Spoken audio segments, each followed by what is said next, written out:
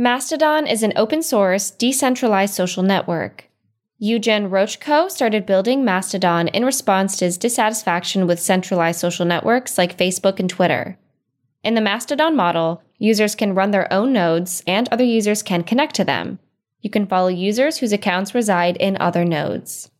Eugen joins the show today to talk about the engineering behind the project and more. This episode is hosted by Josh Goldberg, an independent full-time open-source developer. Josh works on projects in the TypeScript ecosystem, most notably TypeScript ESLint, the tooling that enables ESLint and Prettier to run on TypeScript code. Josh is also the author of the O'Reilly Learning TypeScript book, a Microsoft MVP for developer technologies, and a live code streamer on Twitch. Find Josh on Blue Sky, Mastodon, Twitter, Twitch, YouTube, and .com as Joshua K. Goldberg.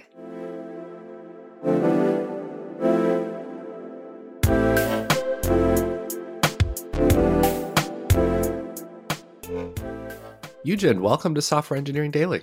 Hi. How's it going? It's going good. So, you are the CEO of Mastodon, the company, which is the primary steward and contributor and maintainer of Mastodon, the open source technology. Is that accurate? That is correct, yes. Cool. Could you give us, for those who haven't touched the project much, a quick overview of what that is and how it came to be? Well, Mastodon is a decentralized social network or a platform. It is actually a piece of software that you can install on your own infrastructure to run essentially your own version of a social media platform with short text messages, polls, videos, images. You follow people and they follow you back, and then you see their posts in your home feed. You can add them to lists, and then you have a separate feed for specifically those people. There is a trending tab where stuff that is popular is being displayed. So everything that you might expect from a social media platform. The main difference being that anyone can run this on their own infrastructure. And when you do that, you're not isolated to your own silo, but you can still participate in a global decentralized social network with everyone else who's running their own version as well. At first glance, that started to sound like a more popular social network, such as, Google Plus or Yammer. But then you started talking about decentralization, which is quite different from how traditional networks work, yeah? Yeah, pretty much. I mean, it's a completely different situation. I mean, we're kind of used to there being a platform owner who decides everything and who runs everything and who has to make money to keep doing that. And this is different because it's basically a network that can exist basically as long as anyone has the motivation to continue to run it. And it doesn't cost as much to run because basically you can run a node for your friends and family and it costs very little to do so. And if you have a domain name and some Raspberry Pi nodes or something, you can just basically do it for essentially free, as long as you have the technical know-how, of course. And for everybody else who doesn't have technical know-how, there are the large servers that are operated by organizations and high-profile individuals, I suppose. So one of those organizations is us, Mastodon, GmbH. GmbH is German for non-profit LLC, basically. And we operate what most well-known node in the Mastodon space, mastodon.social. We have, I think, over 200,000 monthly active users just on that node. And yeah, it's kind of what everybody thinks of when they hear Mastodon. I personally am on the Mastodon network node, which is free open source software, which in fact is what Mastodon is. It is free open source software, which means you have to have some kind of revenue involved just to be able to run the large servers, right? That's true, but the revenue that we have is basically donations and crowdfunding. It's not, like, strictly speaking, revenue in the commercial sense. How has that process been, trying to get folks to pay for something that is inherently free? Well, how do I say? For the longest time, I haven't been very aggressive about trying to crowdfund and convince people to donate. It's been sort of in the background. I had a Patreon since the very beginning. I started working on Mastodon in 2016. And back then, it was just basically a hobby project while I was in my last year at uni. And I didn't know that it was going to be a thing that I was going to be doing full time for 7 and more years to come. So I just, after I graduated, I opened a Patreon for it, and it had like $0 per month for a while. And then it had $5 per month, and I was happy. And then there was the big break, and it rose to $200 per month. I was like, oh, hell yeah, I can do this. Because I was in a situation where even that amount of money was allowing me to basically pay my bills and continue working on it. And, nowadays it's like, I think it's about $20,000 per month. It might be 30,000 if you amortize by a year, because some of the Patreon supporters are on an annual plan and not a monthly one. So it's kind of hard to calculate, but something around that point. It's, I think, a yearly budget of $500,000 or so. And nowadays it's no longer like a thing I do on my own from my parents' bedroom. It's a nonprofit that's been founded in Germany a couple of years back. And there's 3 full-time employees. And there is, I think, a total of 12 people working on various parts of Mastodon, most of them contractors, some volunteers, and again, 3 full-time employees. So that money may sound like a lot to a listener who has never had to hire people before, but having even just a few full-time employees quickly eats into that whole amount. Yeah. And the nature of open source, right, is that unless you have dedicated staffing, it can be very unreliable to rely or to try to rely on people for long-term efforts, right? Exactly. Some projects can survive on volunteer contributions, although many struggle with this and projects just sort of go abandoned or they don't improve as fast as they need to for the users. But Mastodon is a user-facing product. It's not a programmer library. So there is kind of a different layers of people who can contribute and people who depend on the software. Not everybody who uses it can contribute. And of course, there's a higher bar for how good it has to be and how cohesive it has to be as a product. Because, with a programming library or even I guess the Linux kernel, it doesn't really matter if there is like an optional feature somewhere that doesn't make sense because, if you don't want to use it, you don't use it. But if there is an optional feature somewhere that sort of interrupts the flow of the user experience, that becomes confusing, that is actually a problem. So we try not to rely too much on volunteer contributions that, again, somebody can just contribute, but then they're gone and somebody else has to maintain it in the long term. So most of our work is done by people who work on Mastodon full time. There's an interesting counterpoint that can be made using the Mastodon model, which is a lot of corporations fear going open source because then they can't rely on the trust, safety, security of the contributions.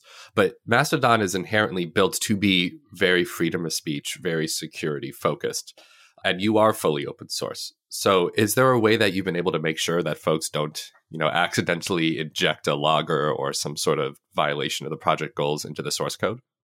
I feel like it's not a question of proprietary versus open source. In a sense, I believe that open source is definitely more secure than proprietary just because you have more eyes on the code, more auditability. Like with a proprietary program, I have no idea and I have no way of knowing what's in there, how it's written, if there is a bug in there. Only the people who work at that company can know that. And I don't know if they have the incentives and the time to look for security vulnerabilities or do anything of that sort. I mean, some have, I suppose, bug bounties, but, besides that. With an open source project, the code is out in the open. Lots of people can look through it. Lots of people can find bugs, submit bug reports, and so on and so forth. Of course, the other side of the coin is that if there is a bug, obviously somebody else can find it first and exploit it first. And of course, you kind of rely on people reporting it instead of exploiting it, or more than one person finding it and one of those people reporting it. And you can incentivize people to report by doing bug bounty programs as well. That's not unique to proprietary programs, but also to open source. Although, of course, you need money for this. You need more funding to fund the bug bounty programs. We've had some in the past. Our most successful bug bounty program was actually a grant from the European Commission. They ran a program where they gave a bunch of open source projects, I think including LibreOffice and us. Basically, I think it was $20,000 or something for a bug bounty program, and they ran it through a platform called Integrity. And we received a lot of very good reports through that based on those bounties, and we improved the software a lot. One other thing that can improve open source programs' security is security audits. And obviously that's not unique to open source software either, but if there is a person interested in Mastodon being more secure, they can basically hire somebody to do a security audit, submit it to us, and then we work out the issues. There was actually recently, Mozilla has sponsored the security audit for Mastodon, so we improved the project through that as well. And as to how you can prevent people from injecting vulnerabilities into your code on purpose, code reviews and basic quality control on the software. It's not like anybody can just write code and put it into the Mastodon repository. It has to go through a pull request that one of the core contributors who work for Mastodon GmbH have to review and approve. So it's not the Wikipedia model of software, it's the actual open source, the GitHub or similar kind of pull request model of making sure everything is reviewed. Exactly. But I'd say even Wikipedia has kind of outgrown that. I know that reputation that anyone can put anything on Wikipedia, but I think they have a very rigorous system now where they review the edits, and if somebody's trolling or putting false information on there, they get banned pretty quickly. Mm-hmm. Let's talk a little bit about the code itself, because I'd love to dive into how Mastodon actually works. If I were to set up a server, what actually is happening by that process, and how does that interact with the rest of the Mastodon network? So we are using a protocol called ActivityPub, which is a W3C standard that defines a common language between servers using essentially JSON. It's a form of JSON called JSON-LD or JSON linked data. So it is JSON with some extra stuff in it for making it extensible and making it verifiable. You can there are ways to modify it to bring it in a sort of a standard form that can be compared. There's namespacing and stuff like that. That's not relevant for this particular question. But this ActivityPub standard defines how people can send each other messages and what they can do with each other, right? So it's not strictly server to server, it's actor to actor, as the ActivityPub name suggests. It's about activities and actors who perform those activities. And so every Mastodon user is an actor who has an inbox and an outbox, very similar to email. The outbox is the stuff that you write and publish, and the inbox is stuff that people write to you. And all the Mastodon posts and pictures are activities. For example, if you write a post on Mastodon, it is a note object, and you do the create activity of the note object. And if it has a picture, that is an attachment. And if it has hashtags, it's a tag. Everything is defined in this common language. And then it is distributed to your followers. And if you want to follow somebody, you create a follow activity where the target is the person you want to follow. And then you deliver that follow activity to their inbox. And then they record you as one of the followers. And when they publish a new activity, they send it to you because now they know you're a follower. It sort of, in rough terms, there's more complexity there to allow for all the different features and security models and everything. But that's the rough sort of idea behind it. And there's other protocols that help this. For example, to be able to convert the username that you share around and that you remember. For example, my username is gargron@mastodon.social. To convert that into an inbox that you can send an activity to, we use a protocol called WebFinger, which is basically a standard URL on a domain, which answers queries as to where can I find information about this user. So when you mention somebody in a message, your server makes a request to that standard URL with the username that you've typed, gets the link in there to the inbox, and then that way they can communicate. Got it. So what's stopping me from creating a bad actor server, getting a lot of followers, or I forget the terminology exactly, actors working with that server, and then starting to post bad messages, like saying that you, Gargarod, sent a message to me or started following some abhorrent person? Is there anything in the network or protocol that stops fake or bad actor messages?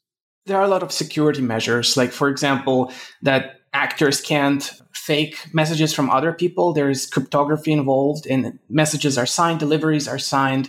The host names have to match between activities and actors, so you can't just author something that looks like somebody else's message from your own account, and so on and so forth. So that's just on the protocol level, security. There's also the moderation level. If you start a server that participates in malicious activity, that sends spam or abusive messages, then you as the server owner can block messages from that server completely, and you will not be bothered by it.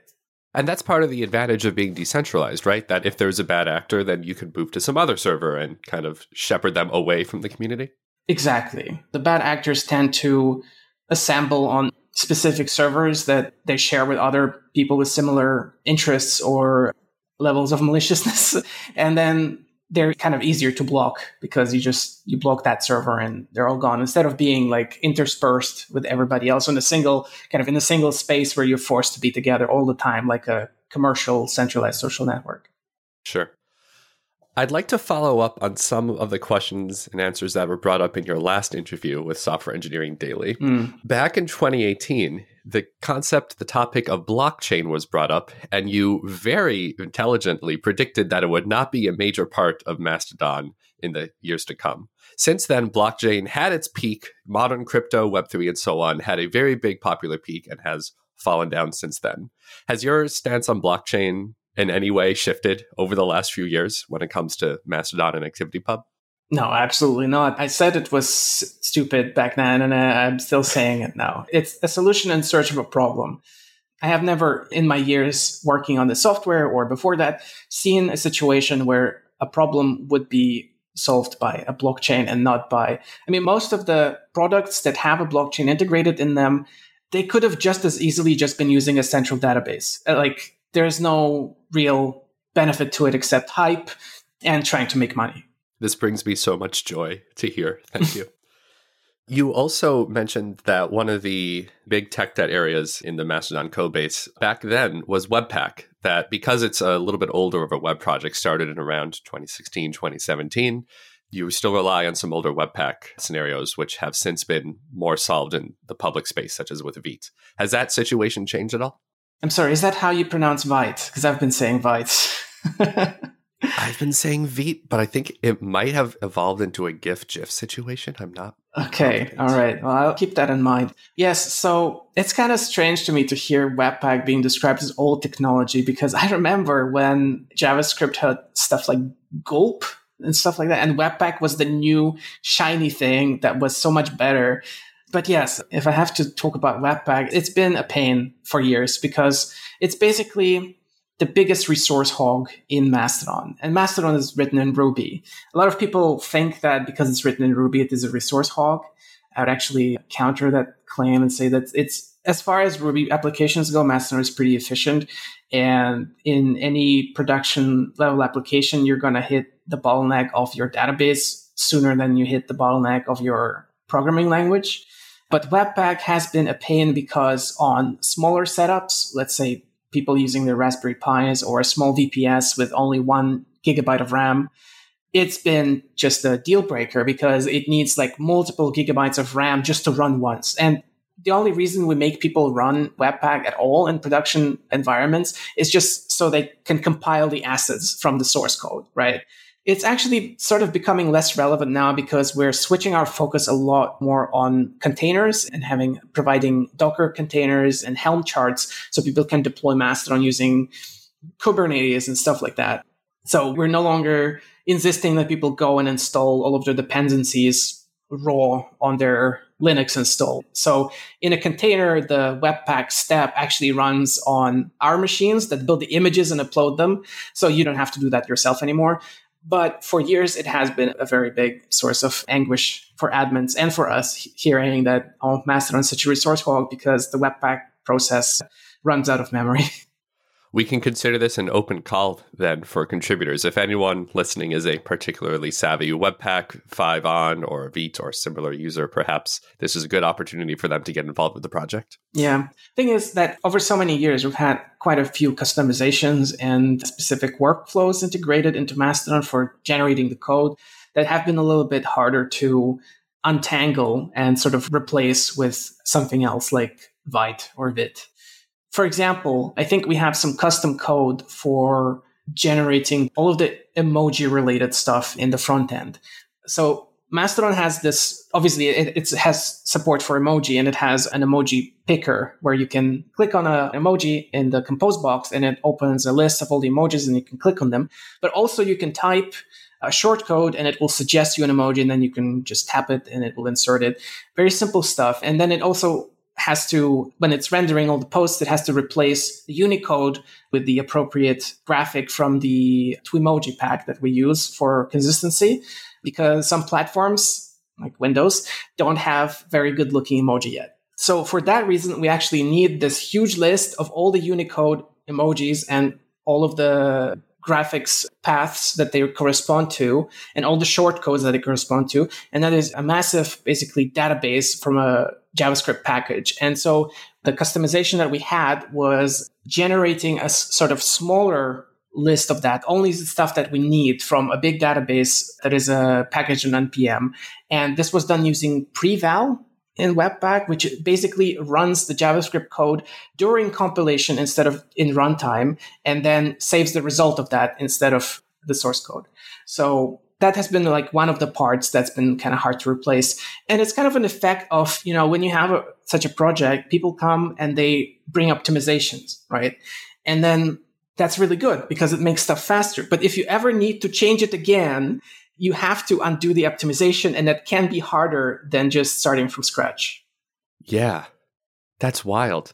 You're one of the rare people I get to interview who in one sentence are talking about Helm charts and Kubernetes, and the next sentence talking about Unicode and emoji on the front end. Do you ever feel stretched across that giant spectrum of technology that it can be hard to focus on one area? I do feel a little bit stretched, but it's kind of my role. I mean, I am in technical terms the CEO of the company. So I still write code for Mastodon, but we have one other developer who writes code probably more often than I do nowadays. But my responsibilities now include managing other people and across different teams. So indeed, we have a DevOps engineer who is running the deployment of Mastodon Social, and we're using Kubernetes and Helm for that. And of course, all the technologies involved in Mastodon itself, that's basically what I grew up on, what I started with and wrote myself. And then, of course, we have two teams, one working on the Mastodon for Android app and one on the Mastodon for iOS app. And those are using different technologies as well, because both are native apps, one Java, one Swift. And yeah, so I have to manage all of that. That's quite a big spectrum. And then to add on to that tech requirements, the difficulty of maintenance, your platform, as part of its nature, supports folks swapping in and out different front ends. For example, I personally use the very excellent Elk project for my Mastodon clients. Do you find that having to support folks doing wild and wacky things in community space adds additional cost to running? Actually, no, I do not, because all of these projects, they're using the same API that our web client is using. That was one of my original sort of goals in making Mastodon, that it was going to be API centric, that it was going to have a very sensible and clean API that anybody could use to make their own client. And so that has kind of been a success. And there is not a function in the web app that isn't available through the API. And so it's really totally not a problem that projects like Elk or FanPy use the same API to provide different interfaces. In fact, it's good because, if somebody is unhappy with Mastodon using the standard interface and they're happy using Elk, that's a win for everybody. Yeah. Let's talk about that. What are the things that you want to work on over the next year or three for the standard interface or underlying platform? Well, what we're doing right now is a lot of modernizing of the underlying technologies. So that might sound boring to people who are not programmers, but this is a programming podcast, so I think I'll allow myself to focus on that. As mentioned, we need to change from Webpack to Vite to just make every operation related to compiling the code and reloading the code faster.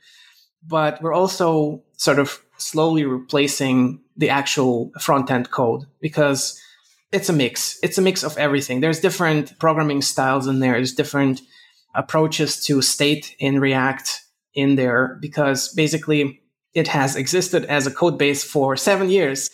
And when I started, the landscape of React and programs was quite different to what it is now. And Redux was still quite new. And I chose that technology because I realized that, actually, Mastodon frontend at first was a multi-column application like TweetDeck. That was my thing that I wanted to do. So I realized that the same data would be displayed in multiple places at the same time. So it would have to be normalized. And so Redux with global state was the tool for that.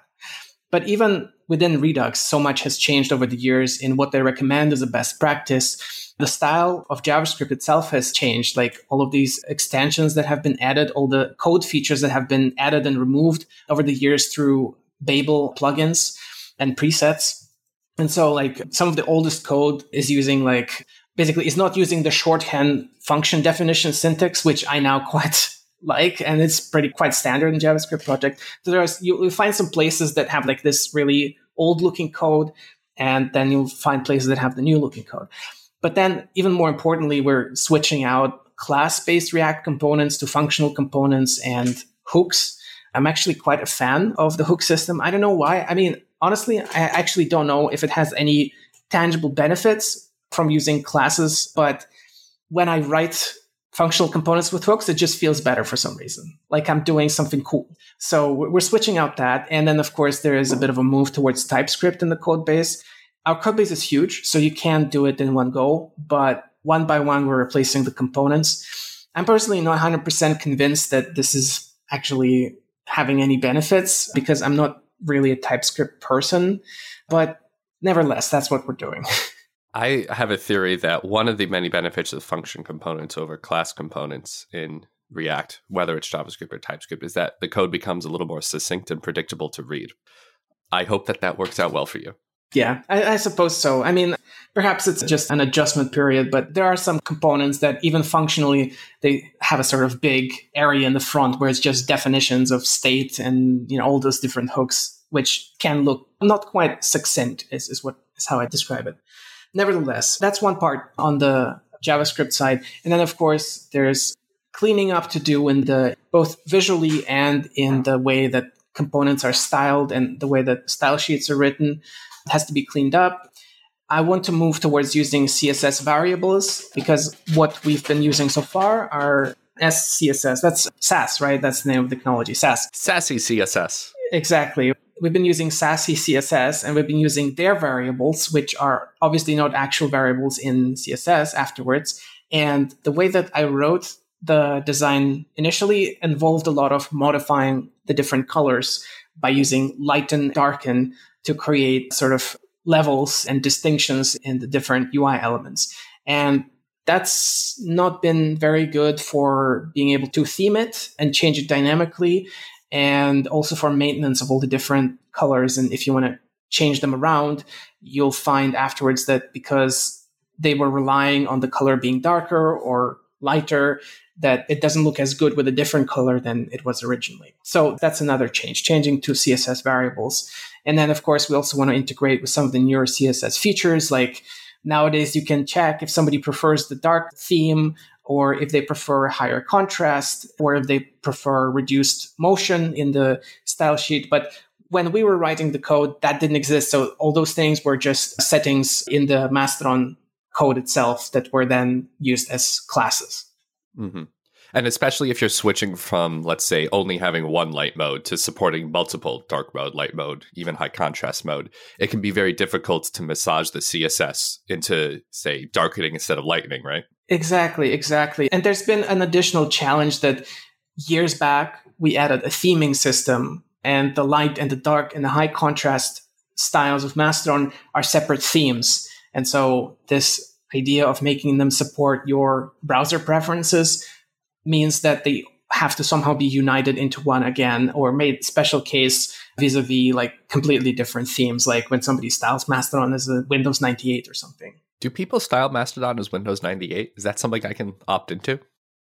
Oh yeah, that theme exists somewhere, yes. I think it originated on a server called Cyberspace or something like that. I'd have to look it up. I think it closed down a few years back, but the theme remains somewhere. So yeah, I'll give you a link.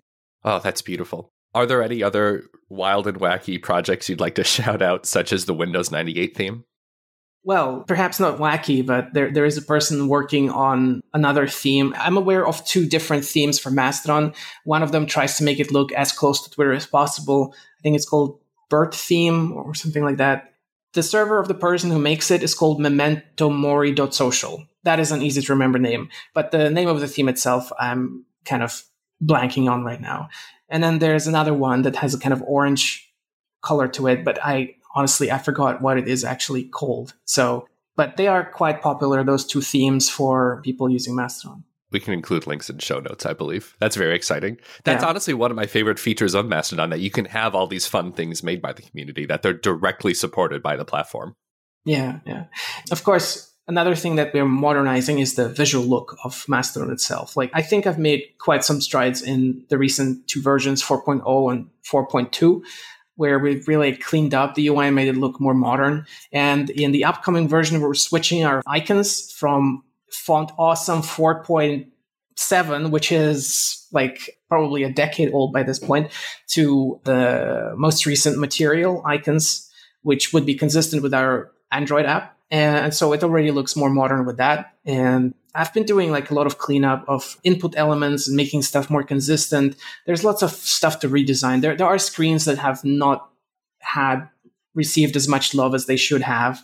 And one cool thing is that because we have professional designers working on the iOS and Android apps, whenever they touch a feature and they create mockups for it for the app, I can sort of work from that and integrate that back into the web app and make that look more polished and professional. And so probably going to redo all of the list related parts in the web UI, because that is a very underdeveloped part in the UI. Do you have a formal design system? Not in the web app, no. In the new apps, yes. But that's because we were able, basically, both the Android and the iOS apps were started from scratch about 2 years back with professional designers straight from the start.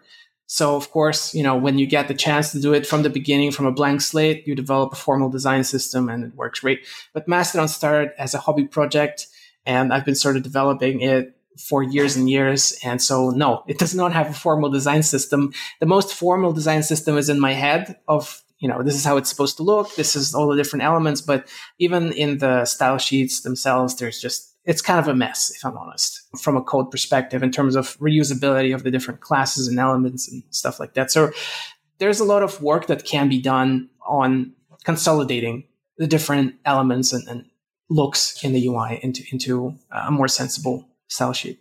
I think it speaks positively to your character that on a podcast you admit, some of the code that I wrote as a hobby project might not have scaled and aged over the last 7 years.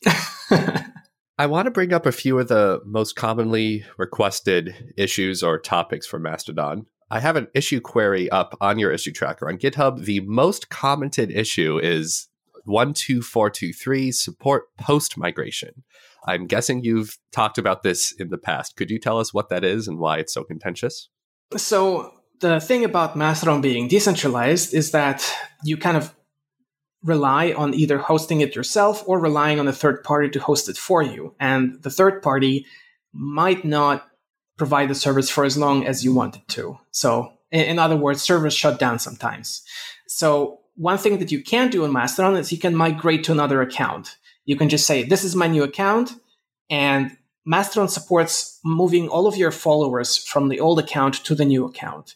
And that's actually pretty amazing. And in many ways, I think that is sufficient for it to not be a big deal that a server shuts down. I mean, there are definitely edge cases or scenarios where it's really bad because, what if you don't get a chance to move it in time and then you lose your account? That would be horrible. And that's why it's also important for the providers to be reliable and trustworthy parties. There's, just to give some examples, there's a server operated by Mozilla.social, and there is one operated by Vivaldi.social, and of course, Mastodon.social. They are big organizations with a reputation and no name. They're probably not going to disappear overnight. But, if you choose a random server hosted by, an individual from somewhere who has 10 users, there is a chance that this will not stay for years to come, right? So that's just as the preamble to that. So you can move your account and you can move your followers because Mastodon is mostly a, microblogging network. Most messages are ephemeral. So it doesn't matter too much that you lose your old posts because they're probably not relevant anymore. But of course, there are people want to keep them as well. That's why that is one of the most commented on feature requests. They want to move to a new account and they want to also keep their posts and not just their followers. I have talked about this at length about the post-migration, and I honestly don't want to shoot it down. I think that it's something that we want to work on and have it working, but people need to understand that it's not as simple as it sounds, and mostly not just from the technical perspective, but also from basically a security perspective. Because basically what you want is that you take your entire posting history from potentially years, including media files that could be gigabytes in size in total. You could have thousands of videos or images, and you want to take that and you want to move it from one provider to another provider. And that other provider has to agree to this. They have to be okay, a new user that comes with 100 gigabytes of data with them, that is a tough pill to swallow for providers, that people can just come in and bring all of that stuff with them. So just from a technical standpoint, transferring large amounts of data is a bit of a problem. And from a second standpoint, what if it's not a person doing it, but what if it's a spammer? What if it's a spam bot and they're bringing all of their pre-written spam posts straight away in this convenient format? That is, of course, another consideration. And then the third consideration, okay, it's not a spammer, it is a person, but they are malicious and the posts that they bring violate the rules. This can be a problem both in terms of bringing rule violating posts into a server, but also can kind of frame the other server for hosting that sort of content. Like, oh, look, they're hosting like this person for like, they have 70,000 posts on this account. This must be a badly moderated server, where in fact, they just migrated, right? So those are the challenges, both technical and in terms of security and sort of moderation that this feature comes with, which is why it's not something that we've, just done in 10 minutes years back. But, it's something that we want to look in. I mean, we were looking into it, and that's something that we'd want to get done eventually. Because, yeah, it's one of the, when people talk about Blue Sky, for example, that's one of the, at least from when technical people talk about Blue Sky, that's one of the things they mention, like, data portability, like account portability, that you can bring your posts from one to the other. I think all of those challenges that I mentioned are actually definitely going to be a problem for Blue Sky as well in that regard.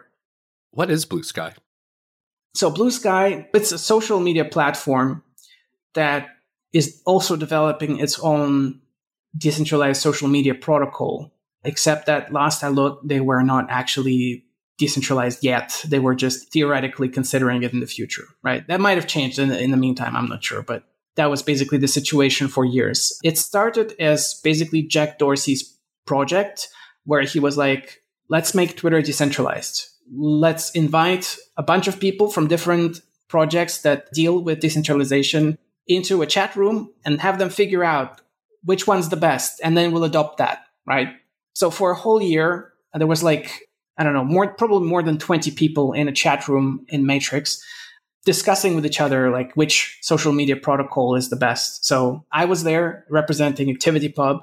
There was a couple of other people representing ActivityPub, I believe. There were people from a short project called GUN, or GUN, which is, easy to remember name, but I don't remember super much like what their protocol was about. There were others. There was people from Matrix and so on and so forth. Everybody was making their pitch. For a year, there was kind of very little movement from the sides of Twitter. There was like one person from Twitter in the chat room, and they barely ever talked. And then I sort of moved out of that because I didn't feel like it was a very productive usage of time. But eventually it did make some movements. They started a Discord server and moved everybody from Matrix to Discord.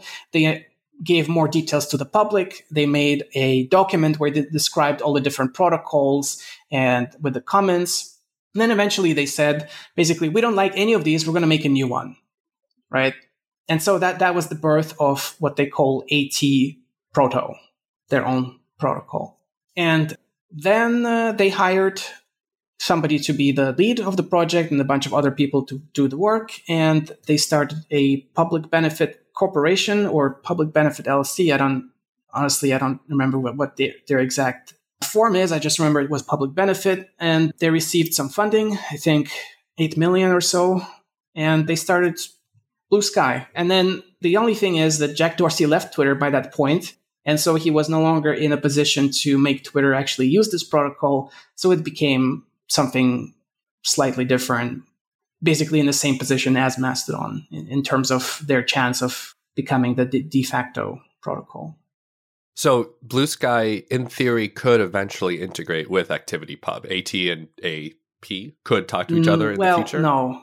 The thing is, I doubt it. I mean, different protocols don't really talk to each other. You either use one protocol or the other.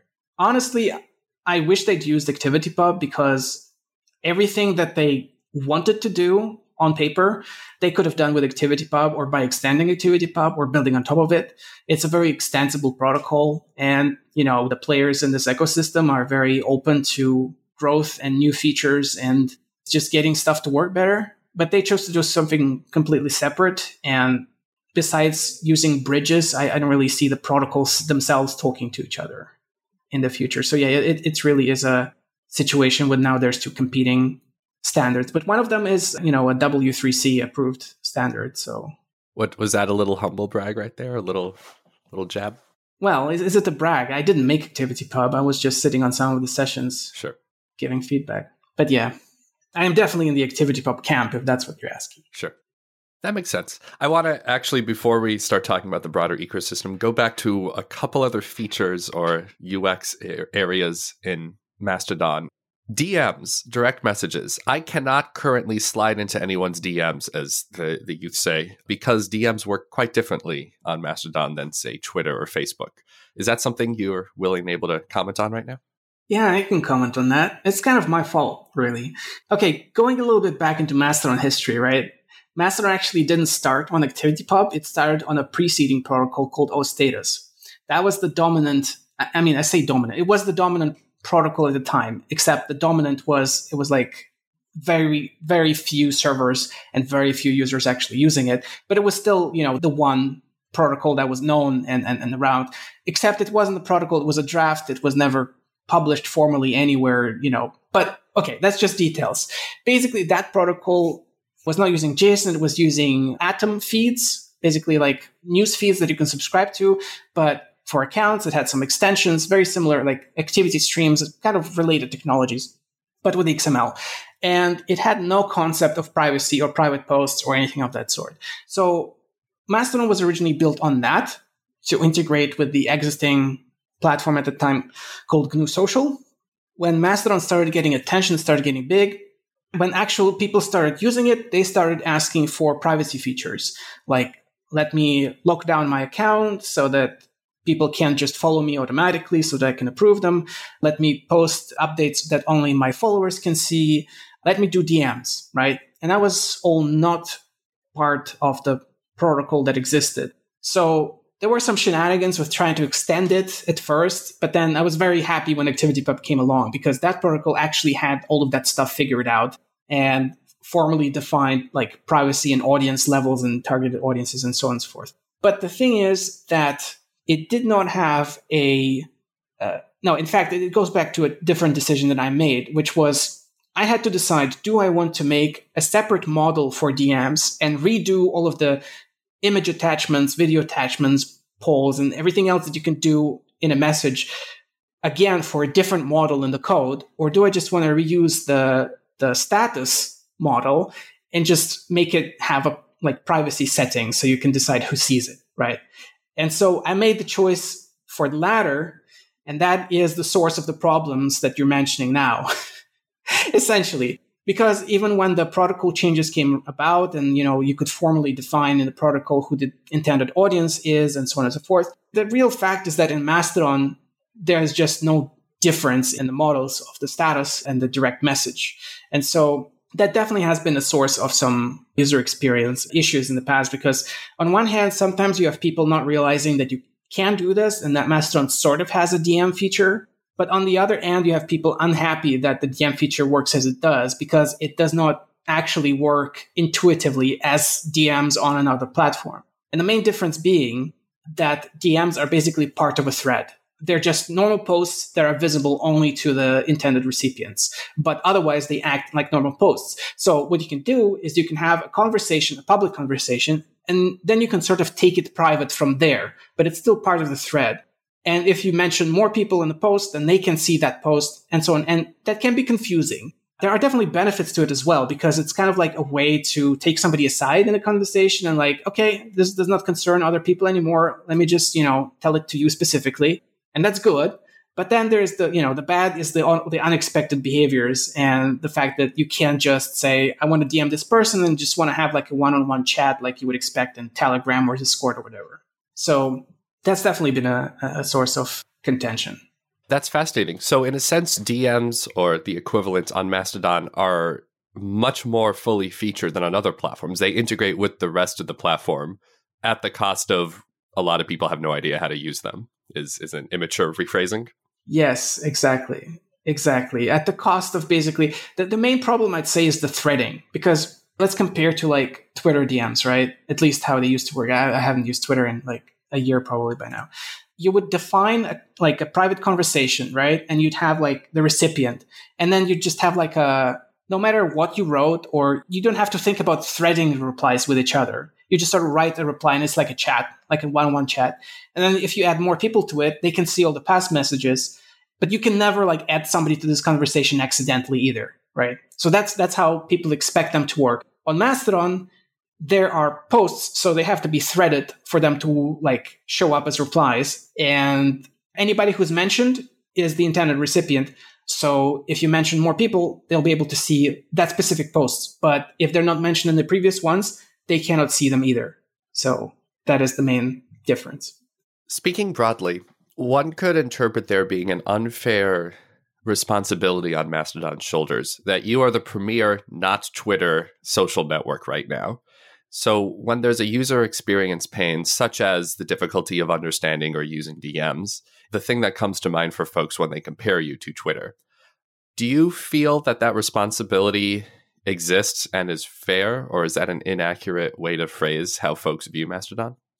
It's probably an accurate way of describing how people view Mastodon for sure. I mean, people compare Mastodon to its competitors all the time.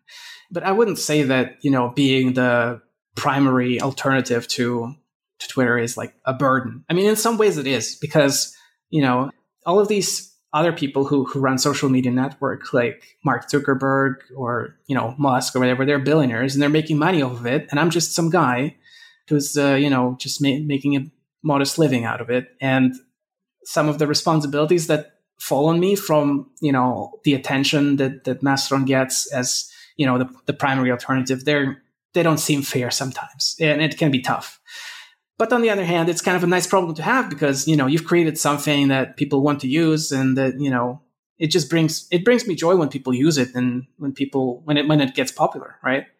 So there's that, of course. But I'd say if we're talking unfairness, there are some parts that can be described as unfair, because if you go into it from a technical standpoint, Mastodon being open source, free software, and being based on this open protocol means that if you don't like something about how it works, you can just change it.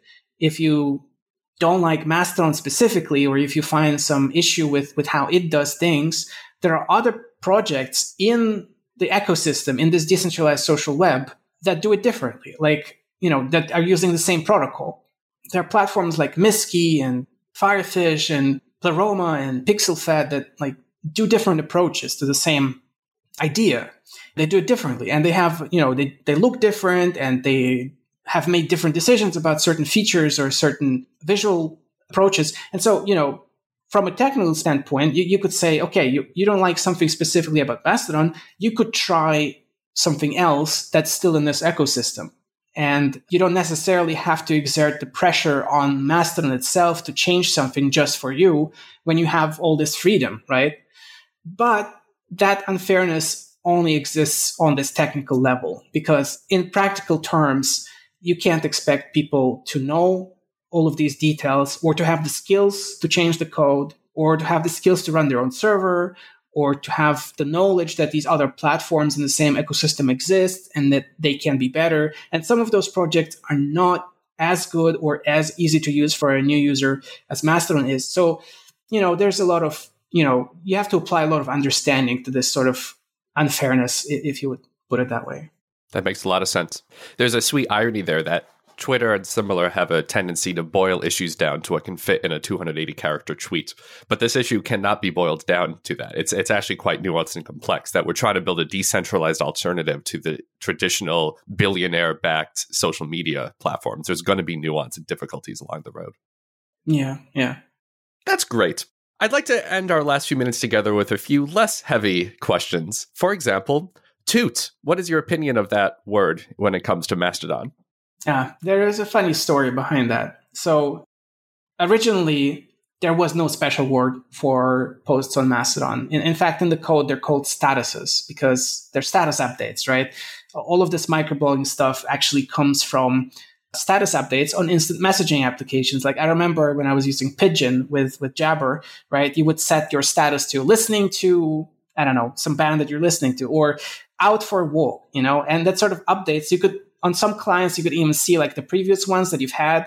And I'm pretty sure that's where like Twitter itself came from. Like it was just an extension of that. Let's do that, but without the instant messaging. Let's just have those status updates. So anyway, posts in Mastodon were called statuses in the code and originally. But then when people started using it in late 2016, there was a guy, a YouTuber, H-Bomber guy, who approached me and he basically said, I'll support your Patreon forever if you change the button to say toot. And I'm actually skipping ahead a little bit because there was like a lot of conversations going up to that point about what the post should be called, because that was basically one of the first things that people discussed on the platform. Like, okay, we're here. What are they called? They're not tweets. What are they going to be called? And so people had competing ideas. I remember, I think the first community that came on Mastodon was like the Dutch community, and they had like their Dutch word for it that was also very similar to what the German word nowadays would be. Like, I think it was called tetteren, and it's very similar to the German turt, which is basically the, toot, but in German and Dutch respectively. Anyway, so essentially there was some kind of community consensus on it, and H-Bomber guy kind of approached me and said, kind of like jokingly dared me to change it. And I just did. I just changed it. We've had it for years, up to, I think last year is when we changed it back to post and publish. And over the years, we've received a lot of complaints about it being toot. There are a lot of people who find it endearing. I mean, if you just think of it as the noise that an elephant makes, it is. Unfortunately, in some slang, it also means to fart, which is worse.